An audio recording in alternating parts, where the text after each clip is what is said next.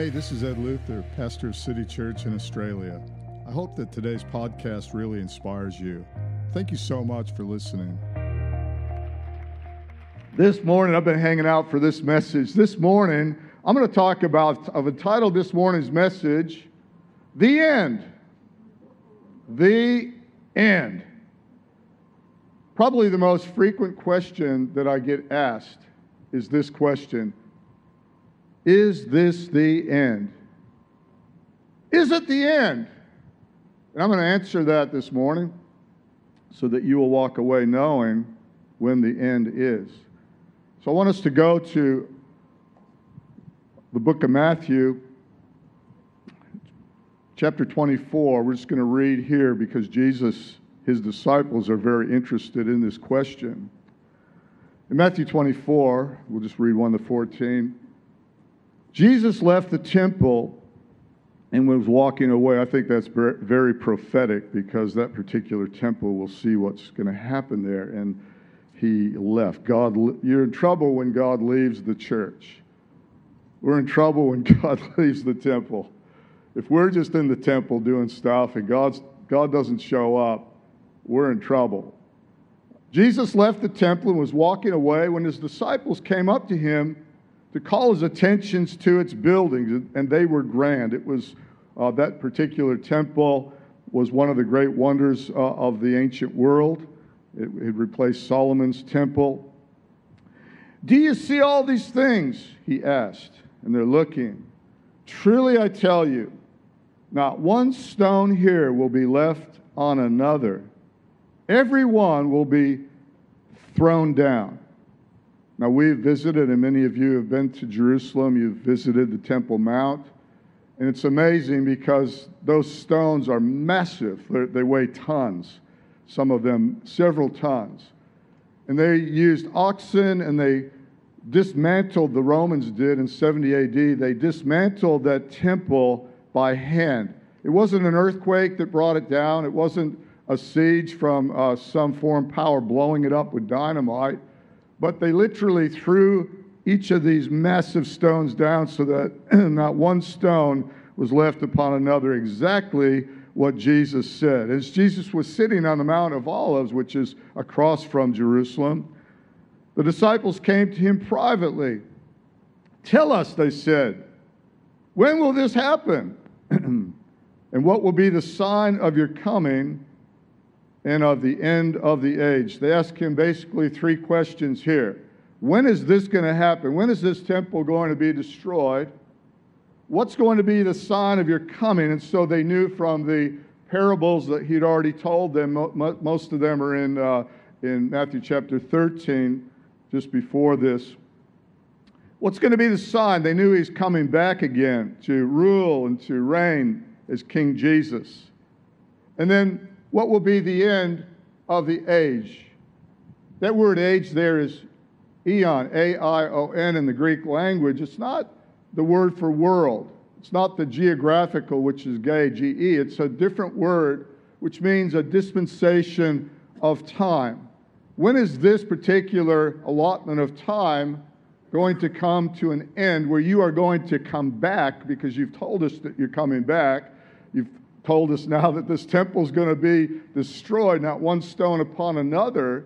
When are these things going to happen? And people today are asking that question, especially as we look around today and what's going on. And Jesus answered, "Watch out that no one deceives you. For many will come in my name claiming, 'I am the Messiah.'" We've got one in Toowoomba that says that. They're everywhere. "And will deceive many. And you will hear of wars and rumors of wars. But see to it that you are not alarmed." Have you ever noticed that fear is the spirit of this age?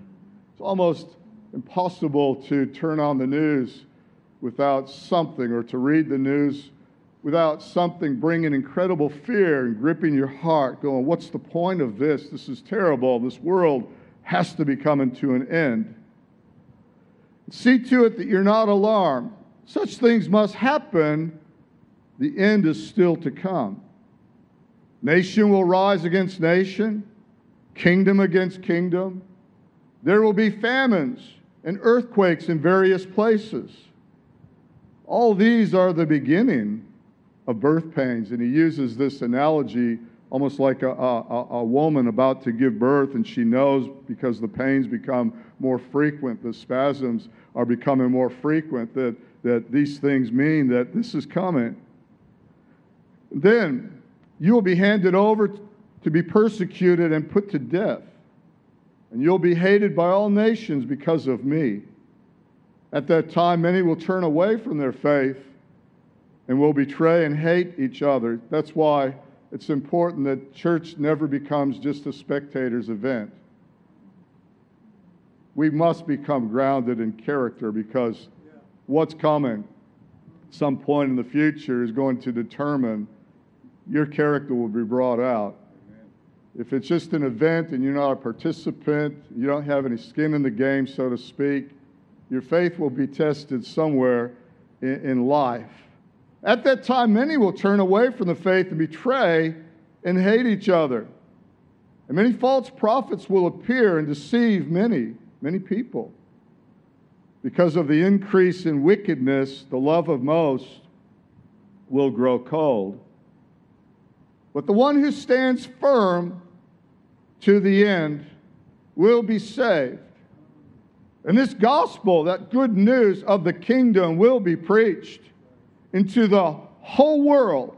Now he's talking about the physical world here, not aeon or the age or dispensation of time, but geographically, this gospel, this good news of the kingdom will be preached into the whole world as a testimony to all nations. Then the end will come. There's a lot that has to come before the end coming. Again, not the end of the world, the physical world, but this dispensation of time. We're in a worldwide pandemic. There are earthquakes, famines. Nations are rising against nations. Superpowers are poised for conflict. There's wars. There's rumors of wars. A war, the definition of a war is where there's 1,000 or more people killed in a conflict. I was just reading over the past 3,400 years of human recorded history. There have only been 268 of them, or just 8% in recorded history, where there's been peace without war. There have been at least 108 million people killed in wars just in the last century, the 20th century alone. Estimates of the total number killed in wars throughout all of human history approaches 1 billion people. And out of those billion people, these people aren't even counted, and that's the number of Christians that have been martyred. This past decade alone, according to the study of global Christianity, 900,000 Christians have been martyred in the last decade. That's 90,000 a year, or one Christian every 6 minutes dies for their faith. Now, that's not way back then, that's right now. There are people all over the world that are being martyred. In other words, they won't bow the knee. They confess Jesus Christ as their Lord and not some other deity or God or whatever, and they die, they sacrifice their life for this gospel. 900,000 people in just the last decade alone. Is this the end? That's the question. My emphatic answer, which I'm 100% certain, is this.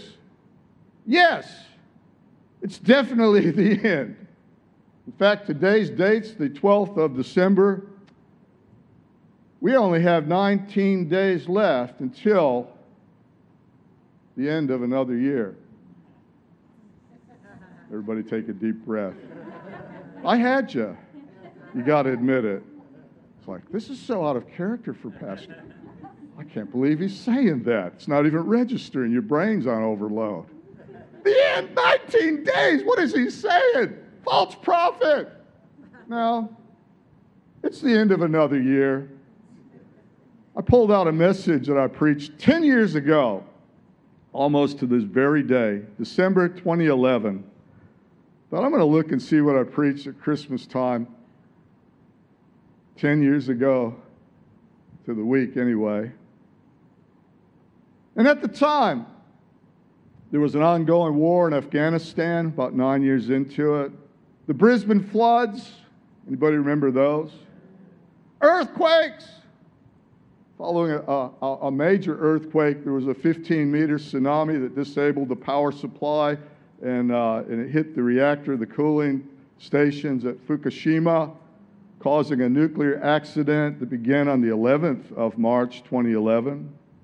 Rumors of war with North Korea and Iran and China, and the emergence of ISIS only a few years after that. And then I thought, what was going on 20 years ago? Well, trouble with Iraq. Remember those weapons of mass destruction that didn't exist? 9/11, 2001. Y2K!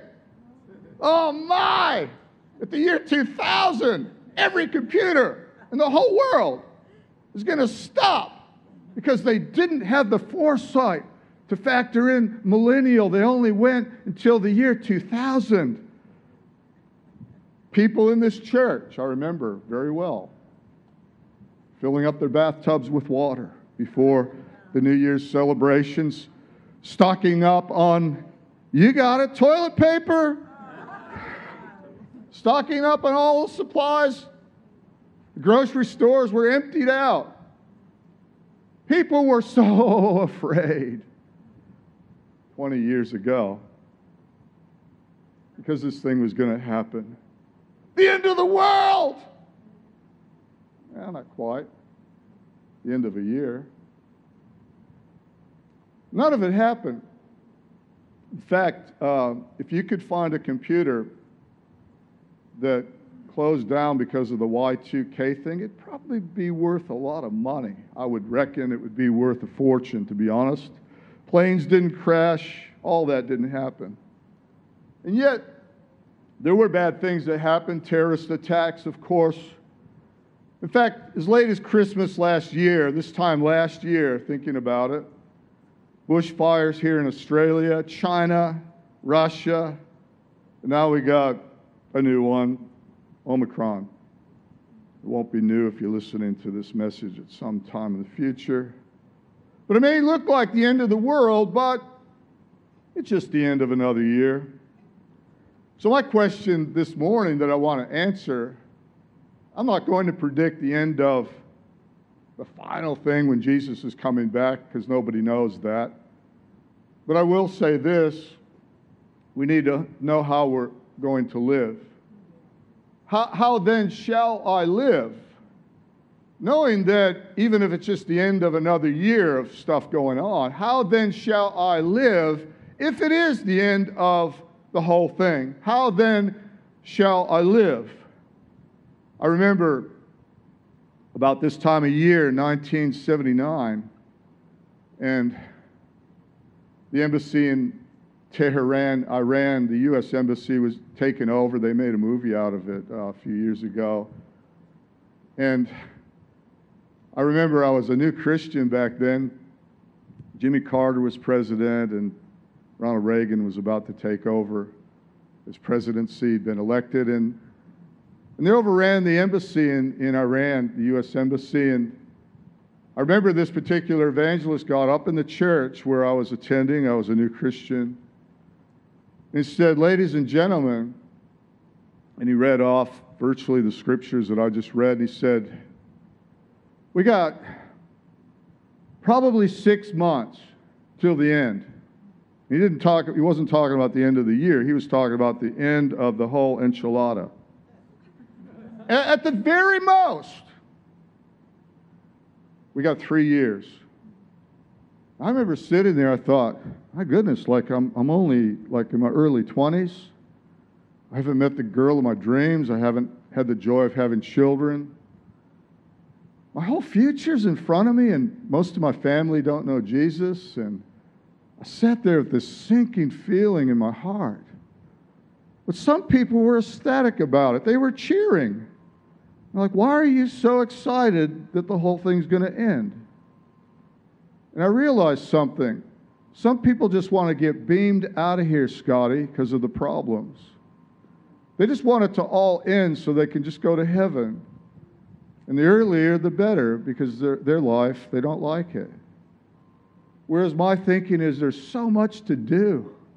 There's so much to live. From 1979/1980 until now, we're talking 41 years ago.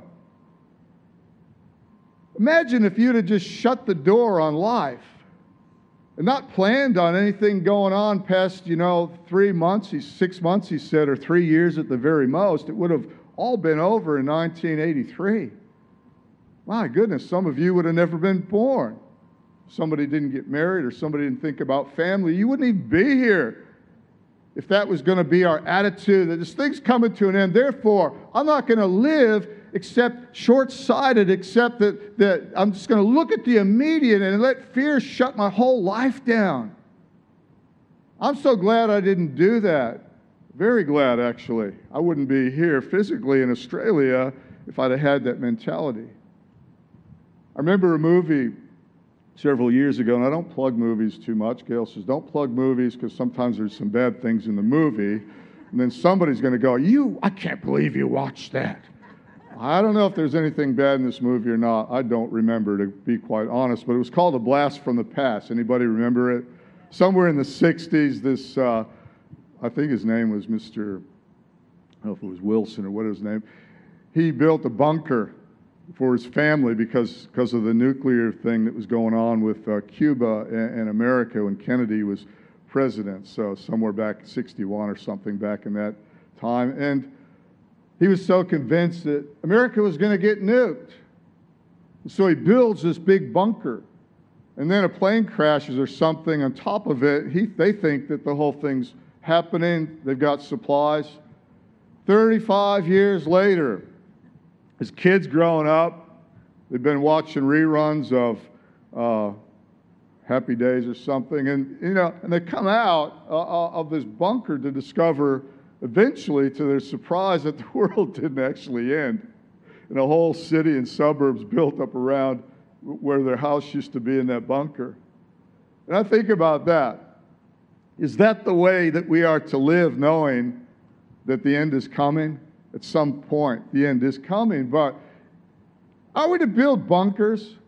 Have you ever thought about that? I thought about that a lot, especially as a teenager growing up during the Cold War, where the Soviets and America had this big nuclear buildup. I thought about, what would I do if it did happen, if I was the last person on earth? What would I do? And I thought, man, that'd be cool. If I didn't die, everybody else did. That means I could go into any showroom where there's Ferraris and Lamborghinis. And I could just jump in. I thought, now, I hope they would have fuel. Otherwise, I could go to the petrol station. I could get, a can, fill them up with fuel. And I could just tear out of that showroom with that nasty, bad piece of equipment. And I could smash that one up because there's another one in another showroom. Mercedes and BMWs, dime a dozen, child's play, just toys for me. And I thought to myself, how sad I'd have nobody to share it with. Before the internet, I couldn't even take a selfie and post it online and tell everybody, look at the best life I'm leading. I could go live in any mansion that I wanted. Build a bunker, hide from society. What a lonely existence that would be. Totally isolated. Not thinking that actually the best thing that life has to offer are those people sitting around you right now, and those people that you call family and friends and life itself. I came to the conclusion that if everybody else died, I don't want to get a stockpile of guns and shoot people that might still be alive. I'd be like, take my food too, because I don't want to live in existence by myself. I don't want to be selfish as I think about the end, wherever that is. I don't want to withdraw into selfishness, build bunkers and stockpile weapons and hoard up a bunch of food so everybody else out there is starving. I couldn't think of anything further from the heart of God. Therefore, how shall we live knowing that the end is coming? Whether we see it in our lifetime or not, the end is coming. Blast from the past? No. And my conclusion is this: keep on dreaming. Even if you think the mark of the beast is here, you have discovered and you're firm on what it is. That same preacher back in 79 said that there's a mark that's coming. And he said it looks like this, and he pulled out this little piece of plastic about that big. He said you're not going to be able to buy or sell unless you have this. Do not get one of these. Today, he no doubt has several of them. It's called a credit card. Can't even hardly buy anything. They're going to go to a cashless society. That's the mark. I don't think so. I think he's talking about something else other than a credit card. And I don't believe, I'll throw it out there, I don't believe it's a vaccination either. Hate to upset people out there that might be watching this, but I've seen a lot of marks come and go, and I've seen a lot of antichrists come and go, from Henry Kissinger to Gorbachev to Reagan to, the names just keep on coming. But my dream hasn't stopped, and I encourage you this morning, if it's the end coming, don't let it be the end of your dream. Keep your dreams and your hopes alive. It might look like the end, but keep on dreaming. One of my favorite memories growing up in the cold of North America was when around Christmas time it would snow. And I remember, like, with a childlike wonder, looking out the window. We had floodlights and it's dark, and you could just see the snow just coming in like whiteout. I'd get so excited, especially if it happened to be Christmas Eve. That was like, whoa, this is going to make for an epic Christmas. Watching the snow come down. And going to bed, waking up at the crack of light and looking outside and just going, wow. What used to be dark and ugly and slushy and dismal and empty trees and everything else was like a fairyland. The snow would stick to every twig of every branch of every tree and every blade of grass, and everything covered in this beautiful white. And I'd look out with incredible wonder, because it could be ugly underneath, but all I could see was just pristine, beautiful white before anybody went out, before any car wrecked it, before even footprints. And we'd scramble out there, get our footprints and do angels, and it's where you lie down and do this, and it looks like an angel's wings and stuff like that anyway. But how amazing! Seeing everything covered in white that might have been black the night before. The anticipation. And one of my favorite songs, in fact, it's the most popular single, printed single. I don't know about online and Spotify and all that. But one of the most popular, sold 50 million copies, is White Christmas.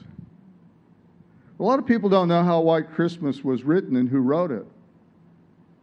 It was made famous by Bing Crosby, but it was actually written by Irving Berlin.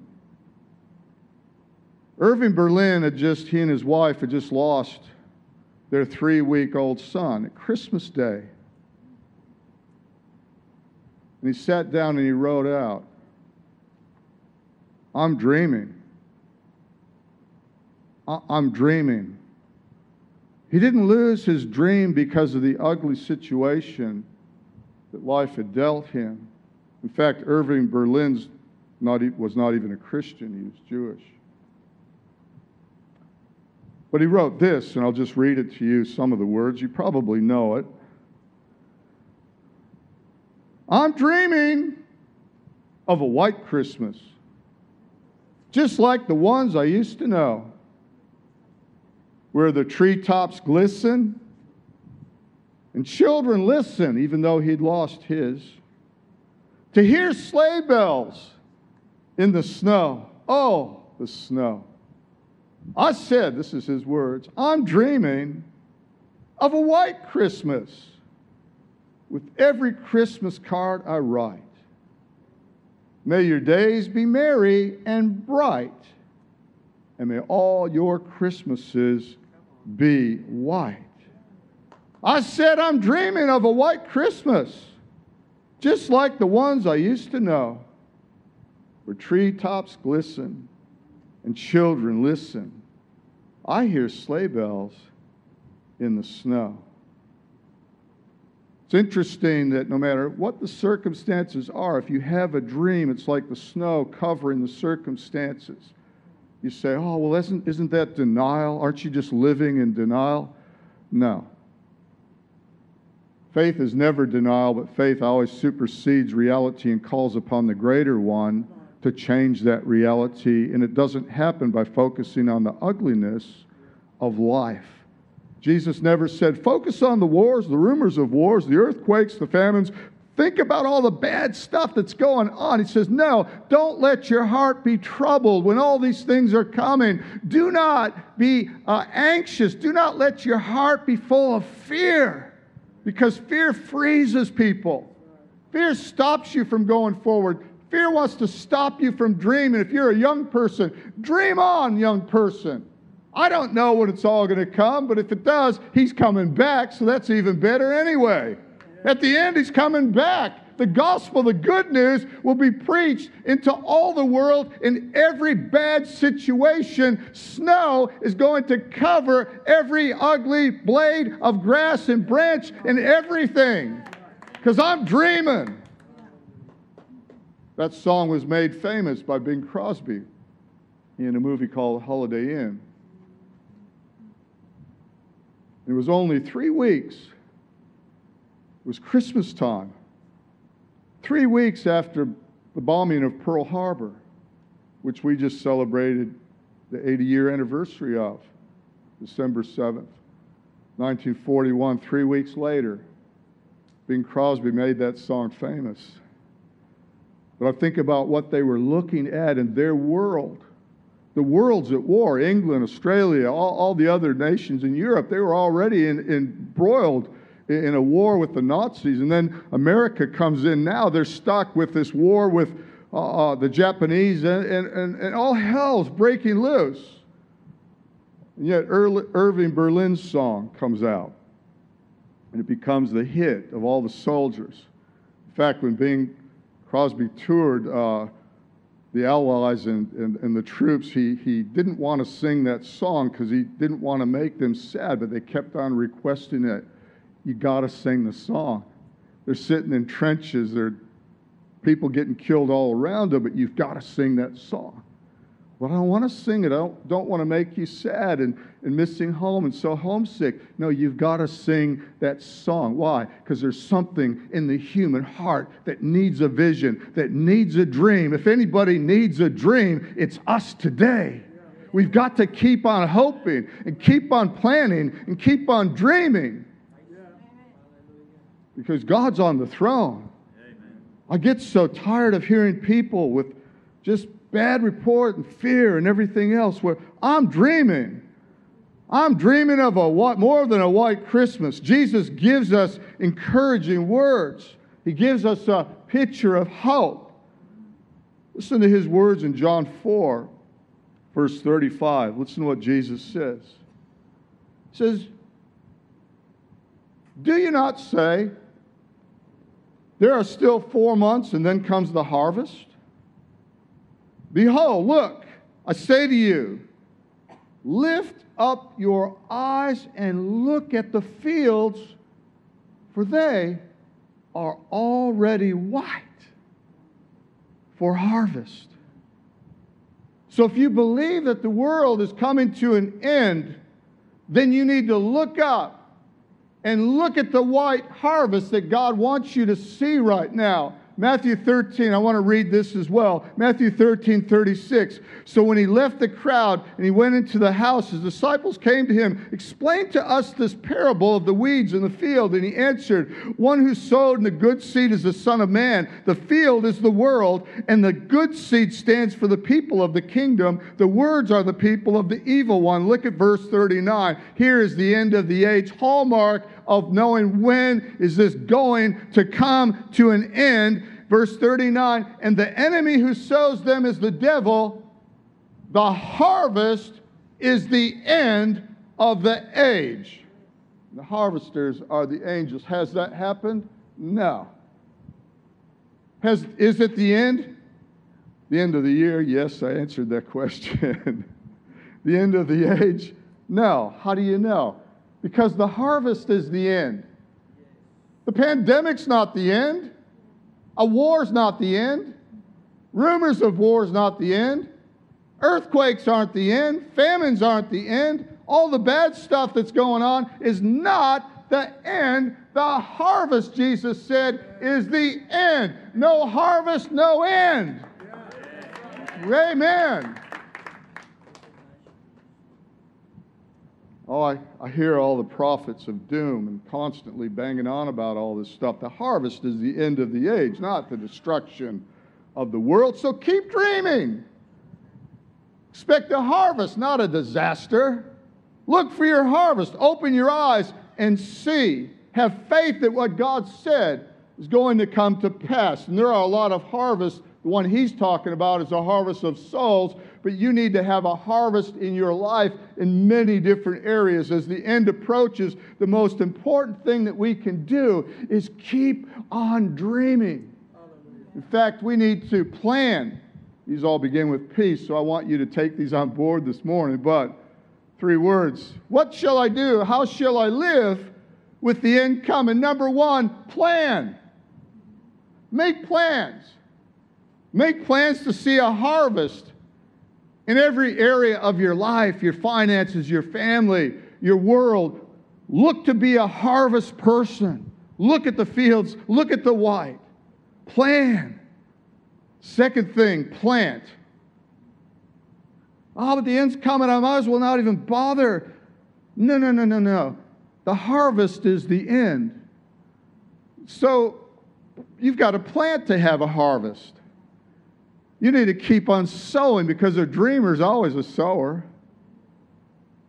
A sower knows this, that the only way that the sower is going to get more seed to sow, and it says in 2 Corinthians 9 that God gives seed to the sower, not the person that doesn't. So the only way that I can sow, and if I'm a sower, is to get a harvest because that's where next season's seed is going to come from. It's going to come from this season's harvest. That's where I'm going to get more seed to sow more. So I've got to keep on sowing because the harvest is in the seed, but the seed is also in the harvest. This season of Christmas that we're in right now that's upon us, I think it's staggering because for God so loved the world that he gave his only son, born in a manger. But I could also say, for God so loved the world that he planted a seed. And the history of a seed is one thing, but the future of a seed is always bigger than the history of the seed.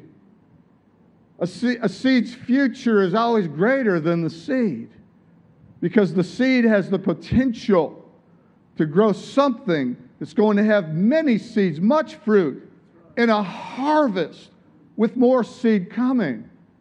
But if the devil can stop you from sowing during seasons where you think the world is coming to an end, you won't sow anymore. You won't have a harvest. Therefore, you'll have no more seed. And your seed is your offering to God. It's what you're going to give out of the harvest as a thank you, God. Some people, they have trouble with this. They say, well, I'm under grace. I'm not obligated to do that. I don't have to either give an offering. And you're right. I agree. You don't have to. In fact, there's a whole lot of things in life that you don't have to do. Husbands, you don't have to say I love you to your wives.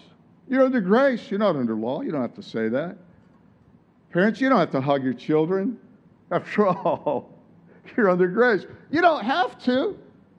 You don't have to brush your teeth. You don't have to take a shower. You don't have to do a lot of things. You don't have to celebrate Christmas. You don't have to do a lot of things in life. Oh, because I'm under grace, I don't have to do that. You are 100% right. So why don't you eliminate a whole bunch of stuff that you don't have to do in life? But a sower says, I get to. I got to have a harvest. Why? Because I want more seed. I've got to sow more. I want more offerings to my God. I'm blessed, therefore, I'm blessed to be a blessing. Oh, I don't have to. I get to. That's the whole attitude. That's the attitude of Christmas. The second thing people say is, I can't afford to sow anything. Again, I fully agree. You can't afford it. And the woman with the oil, all she had was empty jars and a little bit of oil. She could not afford to, but she did it. The woman at Zarephath in 1 Kings 17, I think it is, she only had that little bit of oil, a little bit of flour. She said, it's going to eat it and die. Me and my son are going to die. The prophet says, okay, do that, but first, use what you got, make a little bread for me. And when she did that, it just kept multiplying. It wasn't until they ran out of wine at the wedding of Cana, the first recorded miracle that John records, I think it's in John 4. It wasn't until they ran out and they could not afford it that God did the miracle out of what they were obedient to do. You cannot afford to do this. That's the whole object. You never will be able to afford it until you do it. I remember the call to Australia, and I was living in a tent underneath a building. Many of you know my testimony. I'd saved up a bunch of money to come here, and God woke me up, arrested me in the tent. The tent was to keep the rats out. I was saving money, working at the Marriott now, saved up about $5,000, and God woke me up and said, would you give it away? Like, that's the money I'm going to use to go to Australia. Like, I need that money. You got your final paycheck. You've already bought your plane fare. Fear of doing without. So I went that Sunday. Pastor said, we need $5,000. Guess what? We're going to lose the manse, which where the pastor lived.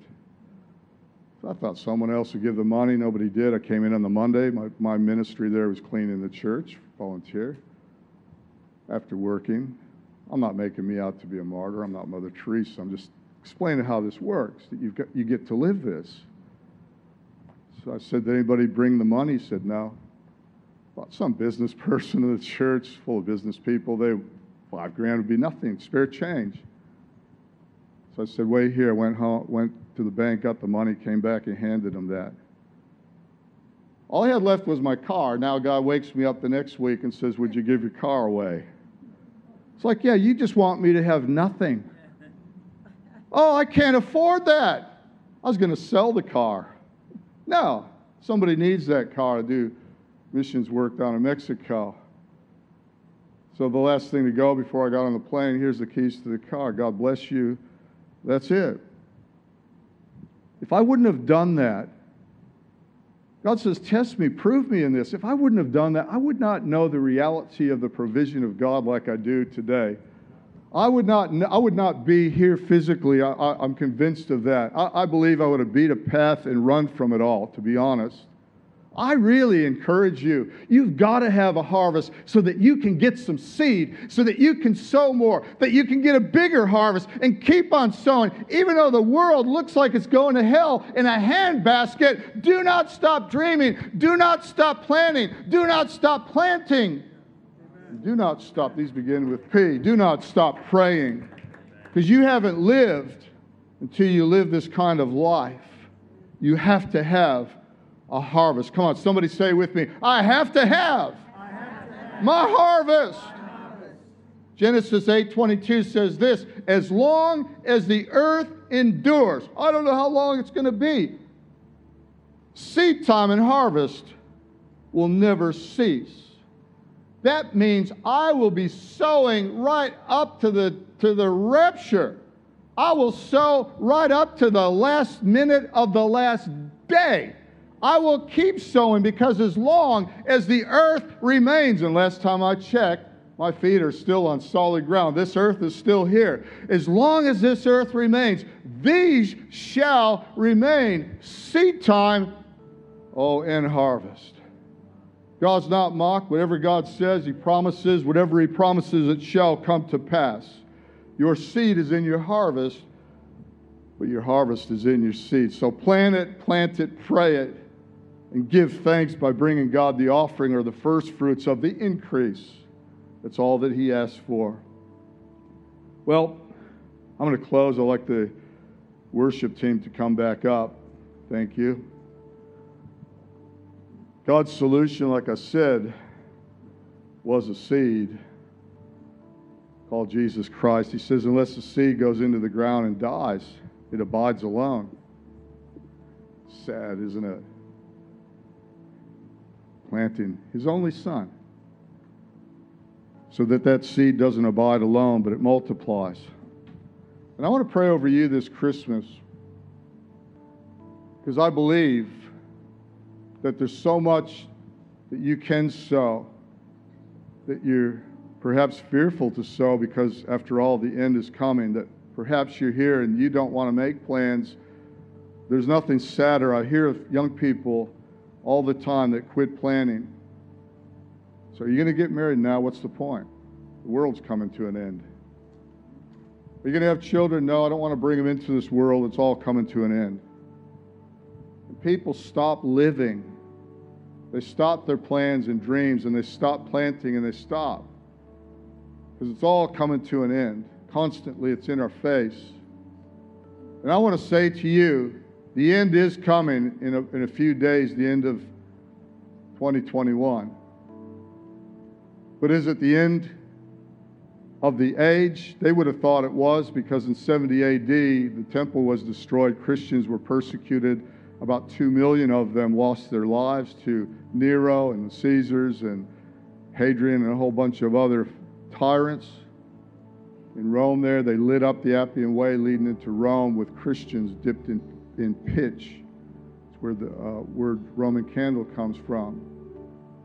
They marched them into the Colosseum, fed them to lions, marched them out on ice where they died naked. All but one of the disciples was killed or martyred, except John, who wrote the Revelation, and he was put on an isle called Patmos where he broke up stones. He's the only one. Everybody else died. Peter crucified upside down because he said, I'm not worthy to be crucified like my Lord. So they put him upside down. Paul, every one of them. They were not afraid for their life. And I encourage you right now, do not let a spirit of fear grip your heart. Do not let a spirit of fear cloud your vision. Do not let a spirit of fear captivate your attention. But keep your eyes fixed upon the prize. And know this, lift up your eyes, he says, and look, because your fields are white for the harvest. And the harvest, not the calamity and disasters, not the virus. The harvest is the end. And that harvest, my friends, is still waiting for you and for me. Plant it and plant it and pray it in. Amen. Keep on praying. Let me pray for you. Father, I just thank you right now for every person here. If you're here this morning and you haven't made Jesus Christ the Lord of your life, or perhaps you've walked away from Him, I want to say, welcome home. You can come back to Him right now, or you can give your heart to Him. Don't give your heart to fear. Give your heart to the Lord of Lords, the King of Kings. It'd be my pleasure to see you counted as that harvest of souls. So if you want to do that, we're all going to pray together. But if that's you, you want to pray this prayer, I want to include you in on this prayer this morning. To ask Jesus Christ into your heart. And He'll say, let not your heart be troubled. You believe in me. Believe also in Him one who sent me. Father, I just thank you in Jesus' name. Let's pray this prayer together. Say, Dear God, I ask Jesus, your gift into my heart. Jesus, I give you my life. Amen. Thank you for listening to the City Church podcast. If you enjoyed this message or God worked through you in any way, then please take a moment to contact us through our website at city-church.net or email us your feedback at info@city-church.net.